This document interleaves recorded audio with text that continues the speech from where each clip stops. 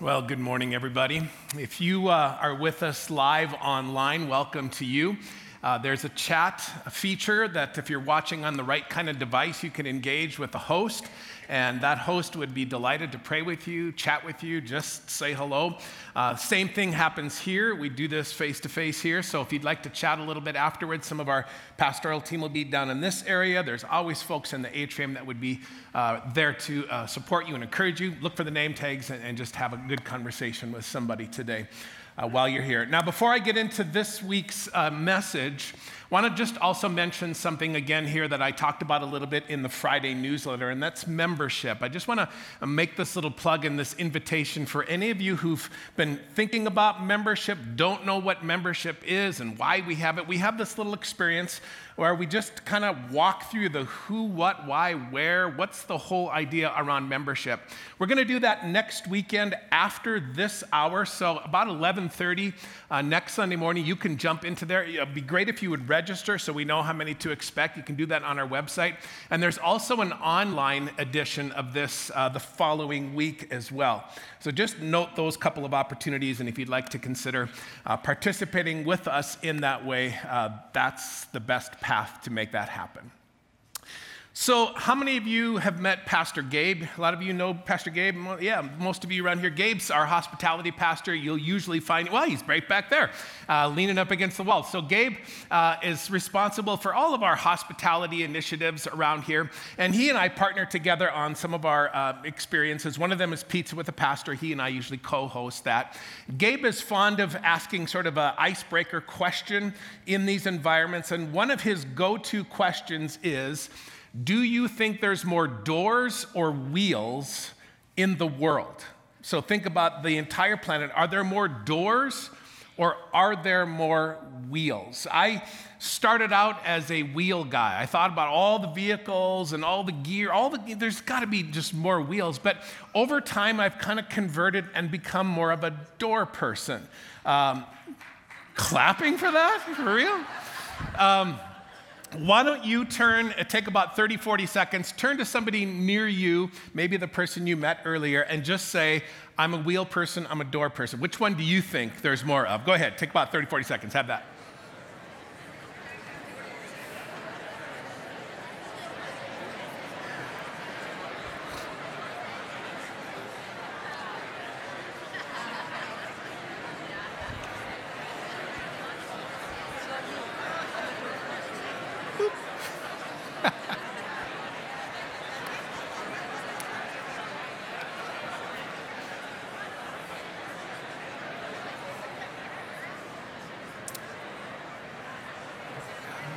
All right, let's see where we are now on this one.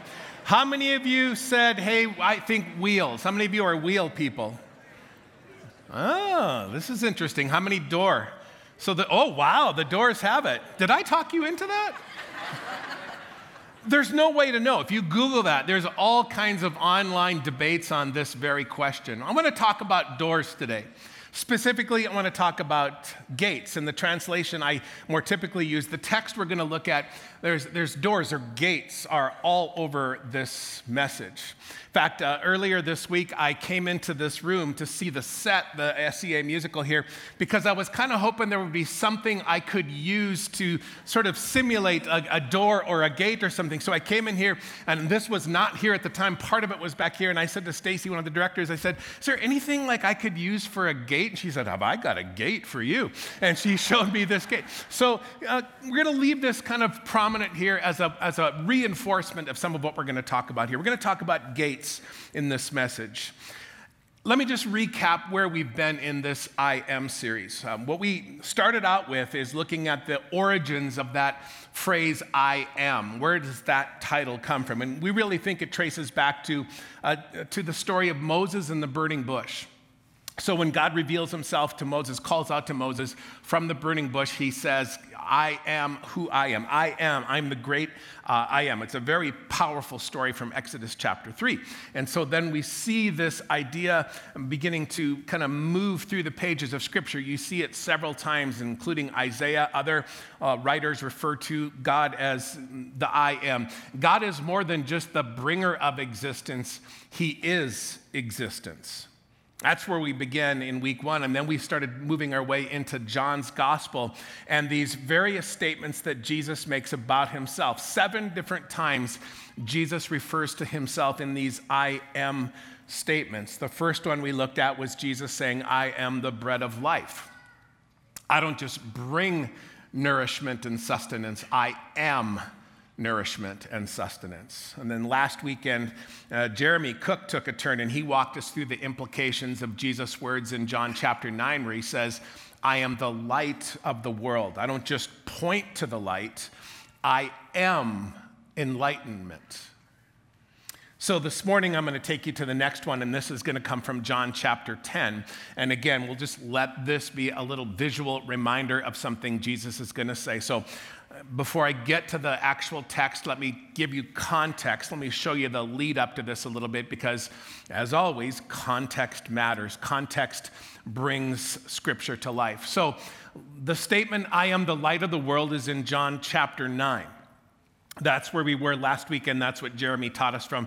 I am the light of the world, says Jesus. And the rest, that actually happens at the beginning of chapter 9 of John's gospel. He makes that statement, and then the rest of the chapter really is evidence of exactly what Jesus is talking about. Jesus is bringing light where there's darkness, and literally he heals a man who's blind. So he brings light to a man who had spent his whole life in the dark. And so you'd think it's this great, powerful story and this reason to celebrate, but it's not all good in the hood, because Jesus has healed this man on a Sabbath day. And that's considered a violation of Sabbath law. It's technically work. And so when the morality police find out what Jesus has done, that he's helped this blind man have his sight restored or given to him for the first time, instead of rejoicing with him, instead of celebrating this incredible thing, they say to the man, who did this? Who did this to you? They get very accusatory. Now, the guy really doesn't know who Jesus is at this point, at least not yet. But when the Pharisees, that's who's making the accusations, they confront the man and they say, well, clearly this man must not be from God, because if he was, he would know better than to do something like this on the Sabbath. And so what you have at the end of John chapter 9 is you have this formerly blind man testifying about Jesus' actions, singing his praises, and he doesn't care that it's the Sabbath. He's just glad to have his sight back. But because he's okay with this healing on the Sabbath, the leaders are so incensed that they throw him out of the community. Quite literally. I mean, maybe not necessarily, by the belt and throw him, but they kick him out of the synagogue, which is devastating. If you're a local Jewish follower of Yahweh, the synagogue is everything. The synagogue is the center of community life. It's where everybody goes to be together and to also worship together, sort of like we're doing here. And he's tossed out. This rejection riles Jesus up. He's not there when they kick the guy out, but he hears about it, and I want you to see his reaction. So here we go. This is the end of John chapter 9. Jesus heard that they had thrown him out, and when he found him, he said, do you believe in the Son of Man? Who is he, sir? The man asked. Tell me so that I may believe in him. Jesus said, you have now seen him. In fact, he is the one speaking to you. And then the man said, Lord, I believe. And he worshiped him. Then Jesus turns away from the healed man, who now worships him as Lord, and he trains his eyes on the Pharisees, the religious leaders, the morality police, the rule keepers. The Pharisees are his audience as John chapter 10 begins. Now we're into 10. Very truly, I tell you. And by the way, just want to make this point one more time here. I've done this before, but whenever you see Jesus or somebody saying, truly I tell you, or verily, verily, you see in some translations, this is Jesus' way of saying, don't miss this. This is a really important point. So very truly I tell you, Pharisees Anyone who does not enter the sheep pen by the gate, but climbs in some other way, is a thief and a robber. The one who enters by the gate is the shepherd of the sheep. Now, there's a line here about gatekeepers in the text here. I don't know who the gatekeeper is in this text. There's references to maybe this being John the Baptist. Some people think it's an under shepherd or a junior shepherd. I'm not 100% sure. But the gatekeeper opens the gate for him, and the sheep listen to his voice. He calls his own sheep by name and leads them out. And when he's brought all his own, he goes on ahead of them, and his sheep follow him because they know his voice. But they will never follow a stranger. In fact, they will run away from him because they do not recognize a stranger's voice. I don't know if you have any experience with sheep or sheep farming or how these ancient practices, happened in the ancient Middle East. If you know something about all of that, if you've experienced sheep, maybe this makes a little bit more sense to you. I've got virtually no experience with sheep. I've never really been on a farm, so I rely on the historians and the farmers who write about this stuff, who describe how sheep work and how sheep farming happened in the ancient world. And based on all of that data that I was able to mine, I've got a few observations. So the first one has to do with this idea of a sheep pen. You see that phrase in verse 1, the sheep pen.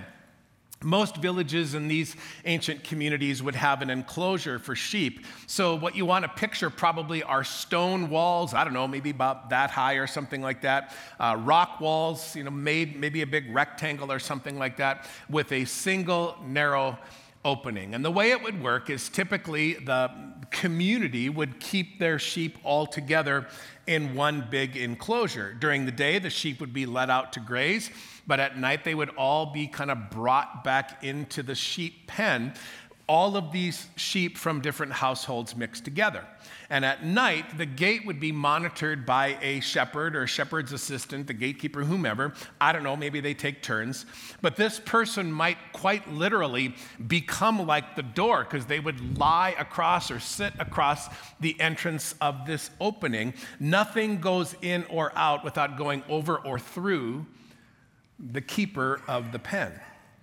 Now, if you're a person with sheep inside, you have access. You're free to come and go. You can go into the pen because you've got sheep in there. The only reason to go into the pen by another means would be to do something nefarious, like to do something bad, to steal an animal.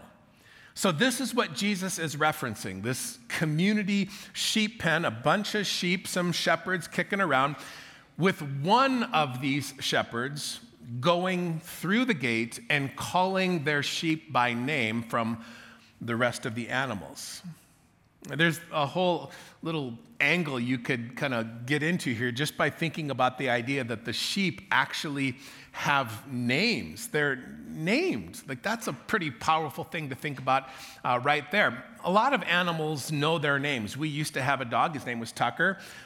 Sorry, babe, to bring that up. Anyway, he's no longer with us, but Tucker knew his name, and so you could call him, and he would react to his name. Sheep are not very bright. Our dog wasn't very bright, but sheep are not very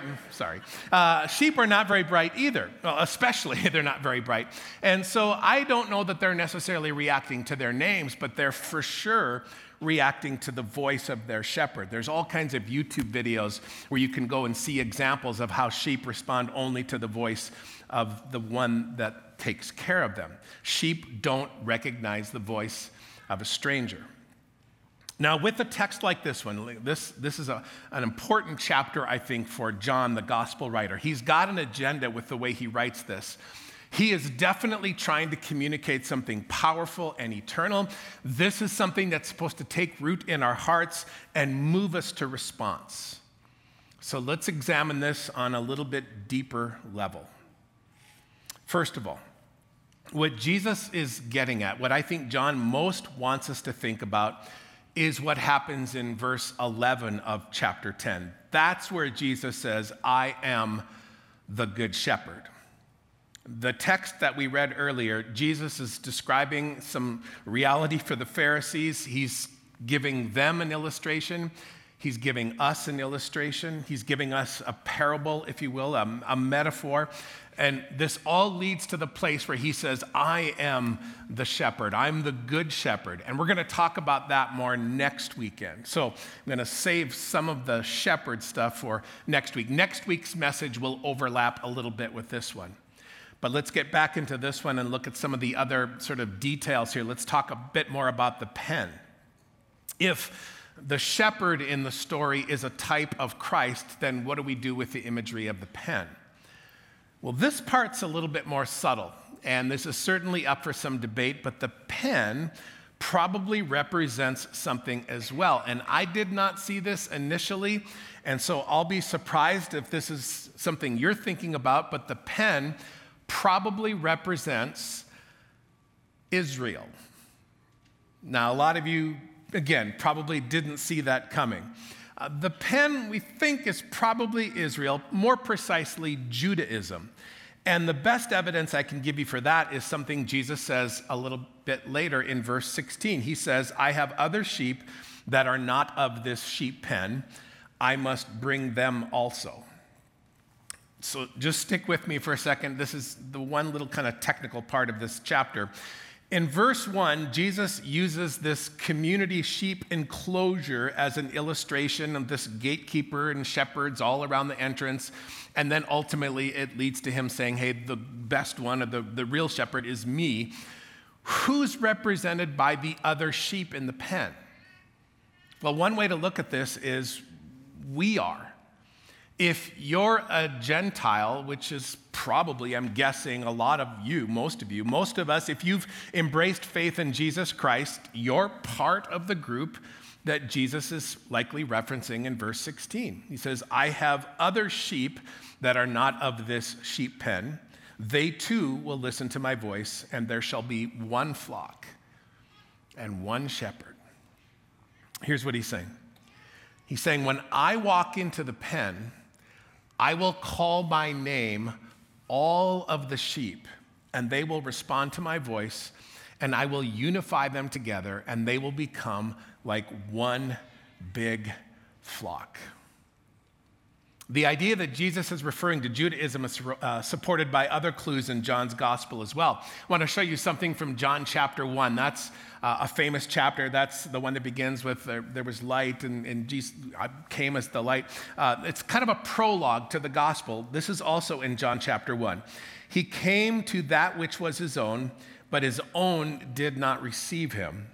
Yet to all who did receive him, to those who believed in his name, he gave the right to become children of God. His own here is probably almost certainly a reference to Israel or the Jews. Jesus is Jewish, and he does most of his work and his ministry and spends time with almost exclusively Jewish people. And they are the ones, some of which, who do not receive him. But to all who will receive him, to all who believe in his name, he will welcome them into his ultimate sheep pen. See, Jesus knows throughout his time on this planet that some people are not going to embrace him. They're not going to follow him. Some are going to reject him, but that's not going to stop him from calling them. His new family will be for anybody. Jews, Gentiles, anybody can be part of his new community. Now let's talk about the thieves a little bit. Who are the thieves and the robbers? Well, based on how this section starts, he's definitely talking about the Pharisees. Of this, I don't think there's that much debate. They're the ones who will kind of climb over the wall, as it were. These are the people he's speaking to.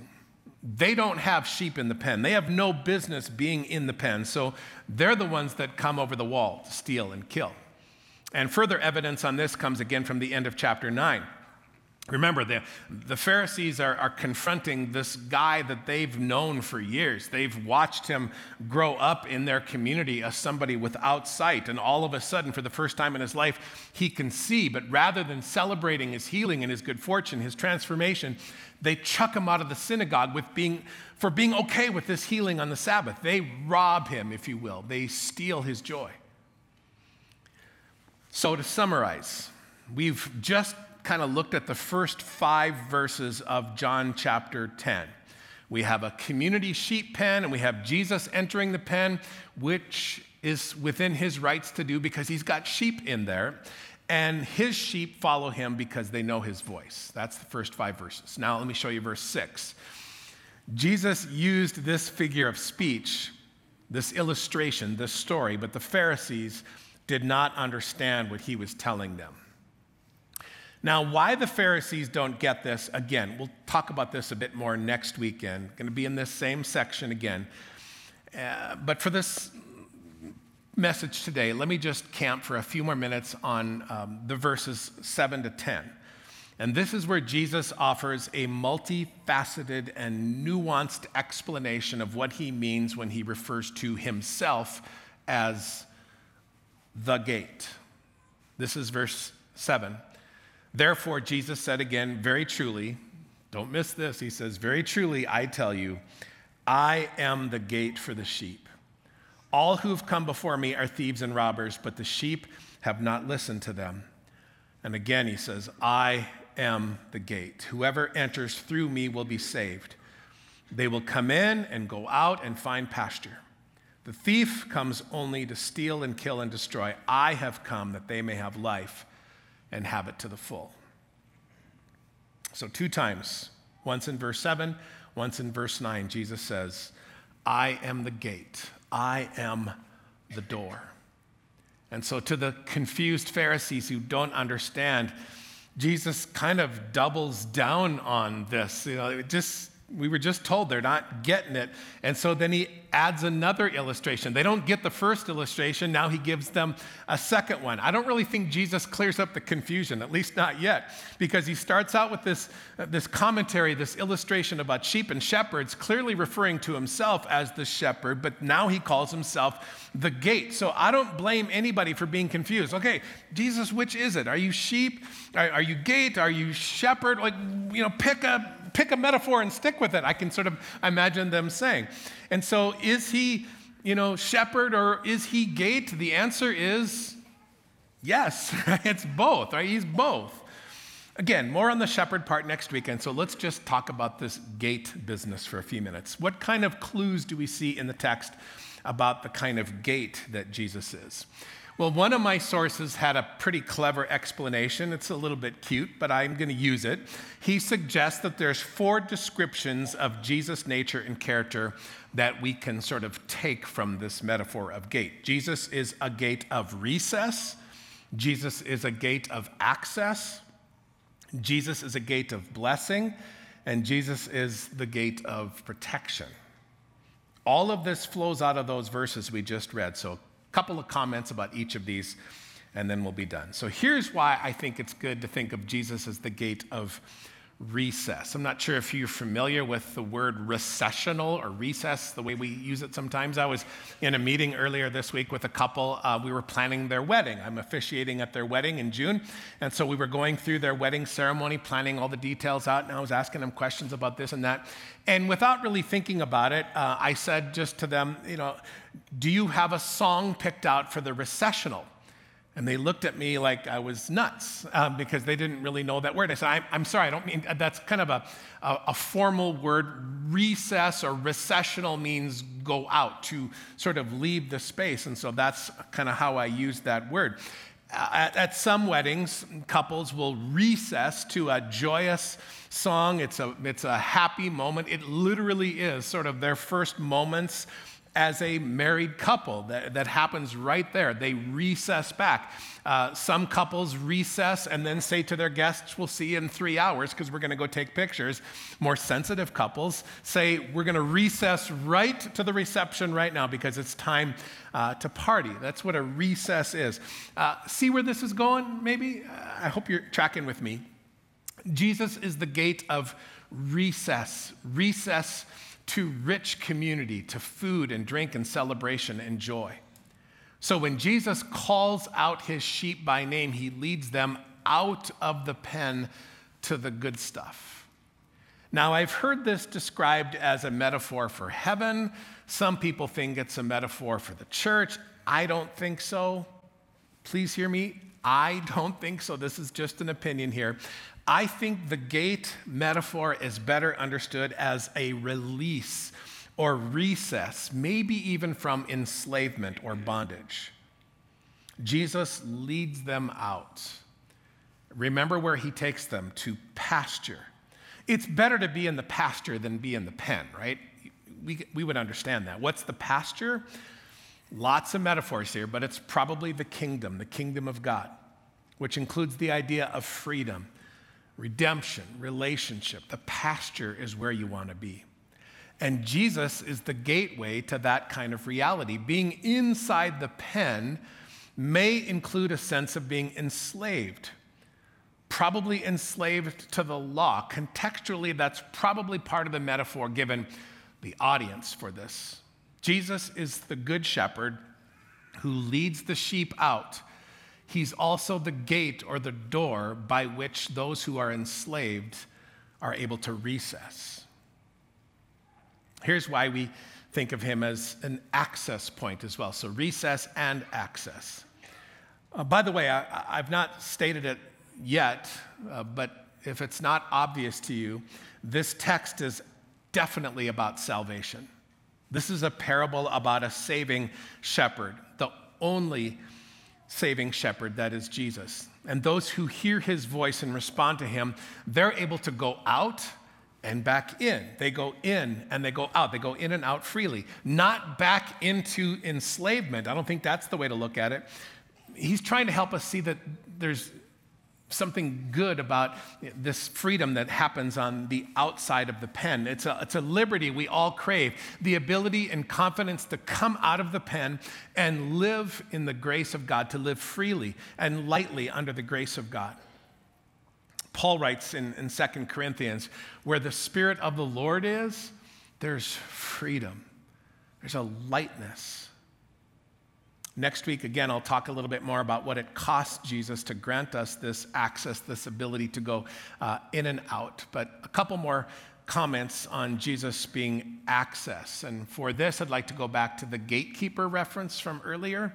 If the person lying in that opening is a junior shepherd, maybe the metaphor includes the idea that there are multiple shepherds around. There's multiple influencers around, not just Jesus, but they're only good shepherds if they lead their sheep to pastures of salvation. Shepherds who coax their sheep into following someone or something other than Jesus may as well be thieves climbing over the wall. They're false shepherds. That's what Jesus calls thieves and robbers. Or I'll just put it to you like this. Some shepherds fleece their sheep. They may promise life, but they actually usher their followers into a kind of death. If you were here on Easter Sunday mornings about a month ago, we witnessed the baptisms of 40 people right over here. And most of them said in their testimonies, I'm choosing to move from death to life. And they were speaking, of course, metaphorically, consistent with what we're talking about here. Their faith declaration was, in Jesus, there's a kind of life. In anything or anyone else, there's a kind of death. That's what they were saying. So in John chapter 10, we see Jesus as the access point to life. And other shepherds, junior shepherds, who feed sheep and care for sheep and tend sheep. I mean, good shepherds do all of that. And Jesus is the one who ultimately does this. He's the gate of access. He's the one that's also the gate of recess. He's the one that ushers us in and ushers us out. Another way to think of Jesus as the gate of blessing. That's the third idea here. Now, to support this one, I'm thinking about the part where Jesus says, thieves come to steal and kill and destroy, but I've come that you would have life to the full, or other translations say abundant life, abundance. Again, if you spend any time studying ancient Middle Eastern life, I read some comments this week about how difficult it would be for a thief to actually climb over the wall and climb back out with a sheep. Very difficult to do. Certainly because the pen is guarded, and the sheep are not going to cooperate either. The sheep are not going to respond. They're just going to sit there. They're not going to move unless that was my sheep impersonation. That's not in my notes. That's a freebie. The thief is not going to try to steal an animal and care for it. The thief just wants the wool and the meat. Sheep are valuable animals. So what would a thief do? Climb over, climb down, find a sheep, grab it, slit its throat, let it bleed out, maybe shear the wool, and then gut the animal and take the valuable parts, toss that over and climb back out. This is what Jesus is asking his audience to picture. They know this is how it works. But what does our good shepherd do instead? A good shepherd brings life to the full. And by the way, in this text, there's a kind of an over-the-top vibe in the original language. It implies excess, blessing beyond what anybody would naturally expect, extraordinary blessing, more than necessary. And that Jesus talks this way here should not be surprising considering other examples that we see from Jesus in the Gospels, Matthew, Mark, Luke, and John. Several times Jesus does things where there's physical examples of abundance. All of this represents the lavish grace of the Father, unmerited, unnecessary benefits. I'll show you a couple examples of this. I'll just tell you about them. In this very same gospel in John chapter 2, Jesus is at a wedding and the wine runs out. And so Jesus kind of saddles up to this area and says to the host, you got a problem? Would you like me to take care of this for you? Would you like me to? And so Jesus performs a miracle. He turns a bunch of water into wine. And the text is unusually specific here. He produces 180 gallons of wine. It's a clear effort being made here to demonstrate this lavish grace. It's tons. It is excess. Then there's the occasion of Jesus feeding 5,000 people, or in some translations, 5,000 men, which leads others to speculate that maybe there's as many as 15,000 men, women, children in this massive crowd. And Jesus feeds all of them with what he can glean from a little kid's lunch kit. And when the whole experience is over, you know the story, there's leftovers. Like, what's the point of, I think the point of the leftovers is just, again, to show this unmerited grace. And then there's the story that a lot of you know of Jesus talking to some guys who are fishing. They're in a boat, he's on the shore, but they're close enough to talk, and Jesus kind of yells out to them the classic fishing question, how are they biting? And the guys in the boat say, they're not. We got skunked. And so Jesus says, maybe try, the other side of the boat. And they say, okay. And so they do it. And the catch is so massive, their nets begin to break and it nearly capsizes the boat. What's the story with all of this? These are all stories of abundance, lavish grace, over-the-top blessing. There's a place in Jeremiah. I don't have this for you on screen, but there's a place in Jeremiah 33. Jeremiah 33, if you want to look this up, where the prophet says, I will bring health and healing. I will heal my people and will let them enjoy abundant peace and security. Great vision. Jesus is the gateway, the door to this kind of blessing. Now, we got to be intellectually honest about something here. Jesus is not necessarily the gateway to material blessing. There's not a promise here of perfect health and wealth and toys and sex and food and drink. And you know this. We live in a fallen world. Evil exists. Suffering is real. Struggles persist. This is how one teacher puts it. The life of abundance, the life that is truly life, that is ours in Jesus, isn't concerned with quantity, but quality. Not stuff, but relationship. Not duration, but intimacy. So don't look for abundance in what Jesus gives you materially. Look for in look for it in who Jesus is. A life of abundance is a life with Jesus. A life of abundance is life with Jesus. I can't explain why some people live in plenty and others live in such deep want, but I can tell you that neither is an indication of where you stand in relationship to your Heavenly Father. He wants to be your gate. And one last consideration. If Jesus is the gate of recess and access, if he's the gateway to divine blessing, he's also the gate who protects. And this is something else that gates do. They protect. Again, we'll talk a little bit more about this next week in verse 14, where Jesus says, I'm the good shepherd. My sheep know me. They know my voice. There's a protective angle here to think about. But until then, anyone who enters the kingdom of Jesus by way of the gate, that is Jesus, what's promised is security in Jesus forever, which I think is why Paul writes in Romans chapter 8 that I am convinced, Paul says, that nothing, absolutely nothing, height, depth, life, death, not the present, not the future, nothing in all creation can separate you, can separate us from the love of God that is ours in Christ Jesus the Lord. Jesus is the gate of forever protection, and nothing can separate us from that. That's the kind of gate he is. Okay, I'm pretty much done, but I think we should respond to this. And so here's what I'm going to challenge you to do. I'm going to ask you to think about whether or not Jesus is calling your name today. Maybe that's part of your story. You sense that he's been calling your name since you were quite young. Maybe you committed your life to Christ years ago, but it could be that there's some in the room this morning, and maybe today you're finally realizing that all along Jesus has been calling your name, and maybe you've never responded to his call on your life and responded to his invitation to his kind of life. Well, maybe today is the day you might want to say yes, finally, to Jesus and pray a prayer of commitment, of repentance. Make him your Savior. Make him Lord today. Maybe you can respond. Make him forgiver and leader. Maybe you sense you're in bondage.